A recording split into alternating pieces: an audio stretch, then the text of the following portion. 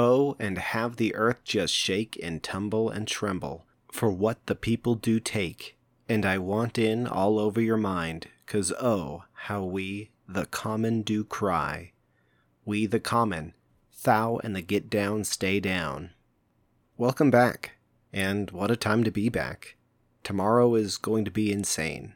Hopefully, we've all either already flexed our voices or have a plan lined up to do so. I'll dive more into that in just a minute, but first, let's catch up a little. Hi, it's been a while. You doing okay? Since you can't really answer, I'll just let you know what I've been up to. October was interesting. I did my best to sneak in a few low-key hangouts before the COVID numbers started making it increasingly difficult. I purchased a new computer to get ahead of the sinking ship my old one was becoming. I survived a particularly terrible October drop, whose details will remain private to a point. I've had a few friends have COVID scares, but luckily they've all avoided the worst of it. I did see a doctor about fixing my problems with sleep, and I filled out some paperwork that will hopefully get me into therapy for reals this time. And I handed out candy to absolutely zero trick-or-treaters. That basically sums up the whole month. I'm still tired, I'm still fighting, and I'm still here. So I guess I'll just keep doing what it is that I do best? Well, decently? Whatever this is. Well, it's here. Election day is practically upon us, and all that's left for me to do is drop off my ballot. Traditionally, I wait until Election day to drop off my Utah mail-in ballot off at the local polling place.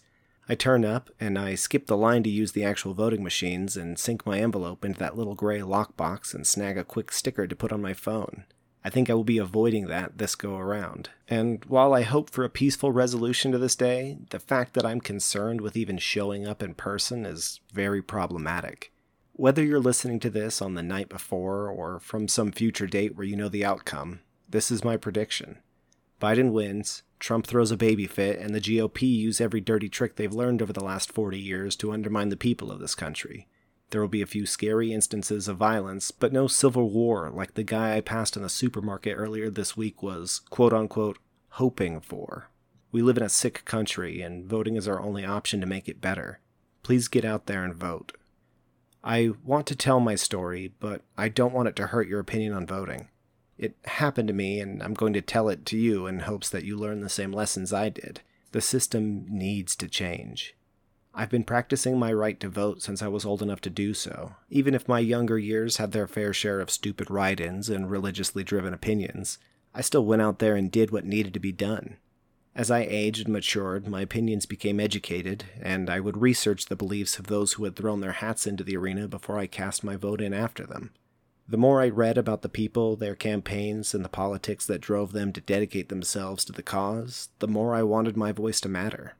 Then, in 2016, a few friends and I decided to get involved on a higher level.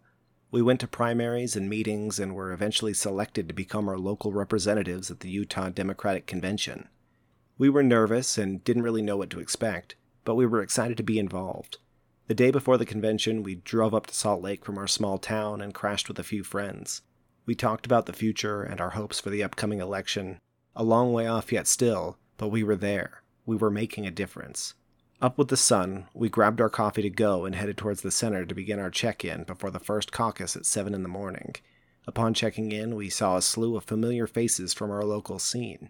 The people who had been our local reps for as long as we knew what that meant were standing there with us shoulder to shoulder.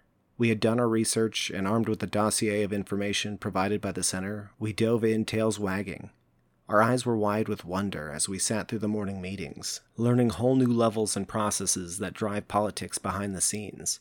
We shook hands with people like us, but who felt altogether more important in a way I can't really describe. We met potential governors, senators, and judges. We even took ridiculous photo booth photos with the lieutenant governor who won our vote with his unbridled charisma and passion. There were a few key pieces of drama in the early hours. One of the candidates was revealed to be running against the things he was speaking for, and when confronted, he stormed out. We got to speak to the leaders of the local chapter of the Young Democrats, and we talked about the voter suppression happening at our local university, and we were given tools to help fight against it. The dial for excitement and hope slowly twisted to an 11 before the final call to order at the main event. That's when things began to fall apart. We had learned the basics of the Roberts Rules of Orders and had watched them be applied skillfully for people who had rid the ride before, but now we watched as they were broken by people to push their agenda. Groups would try to speak up during their allotment only to be immediately dismissed and brushed aside. When votes were called, rather than counting, the speaker just seemed to pick and choose whatever they liked. Those in favor of a motion would often scream out twice over what those opposed would have, only to be defeated by the uncounting speaker.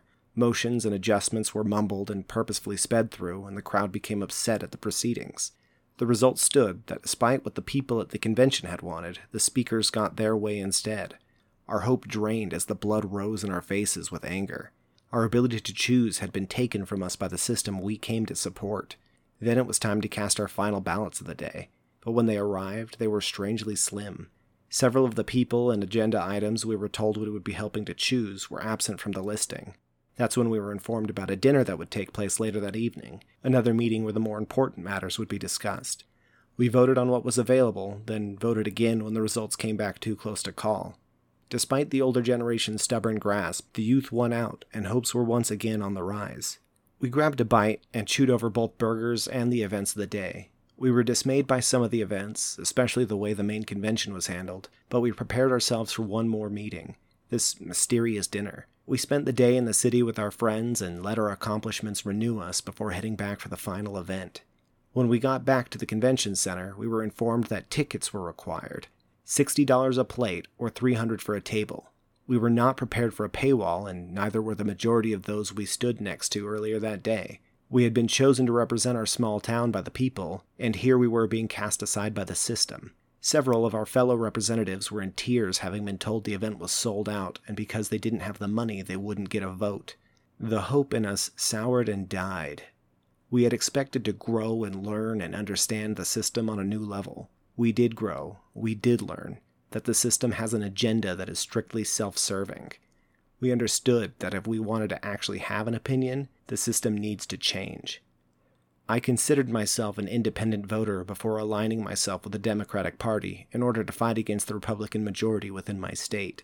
But my time inside of the system showed me that it's not just one side of the coin that's dirty, the whole thing is bent.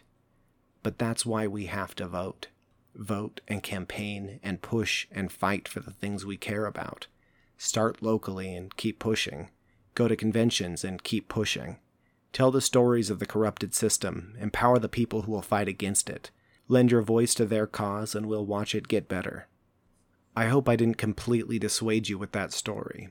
Again, I'm still here, and I'm still voting. My hope and pride were bruised, but I will keep fighting for what I believe in.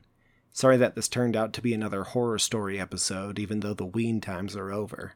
I just wanted to tell another of my experiences, a relevant one for what we're all feeling right now. We're in this together, and no matter what the coming months have in store, I'm here. I'll keep being here, and I'll keep fighting. Thanks for tuning in. I've got one more story for you, but I want to do my outro for the first time in a month. Thanks for sticking it through the Halloween-flavored eps for a whole month. I know it was quite the departure from what I had been doing, but I had a lot of fun with it, and I'll do it again next year. Maybe not 4 full episodes. I don't want to bleed myself dry of all my good spooky tales. My new hosting site is working out well on this end, but I've heard mixed reviews on your side. I think I may upgrade my subscription to get some of those fancier features, maybe end up throwing this thing out to all the podcatchers. So this last story for the week. It was a story from October that I wanted to tell, but was preoccupied with scary stories. I don't think any of the people in the story would be particularly pleased by a public performance of this piece, so they will all remain anonymous. I was hanging out with 2 friends, and they were talking about various duties concerning their churchly roles. Human A was on a particularly long-winded rant about the youths and how there were days where they would rather drive them into the wilderness and abandon them as opposed to take them to insert church function. Human B sarcastically remarked with CTR and a smirk on their face. CTR, for those of who are blessed with the ignorance to our Utah ways, stand for Choose the Right, and is often emblazoned on nearly everything you could give to a youth to help them remember to CTR.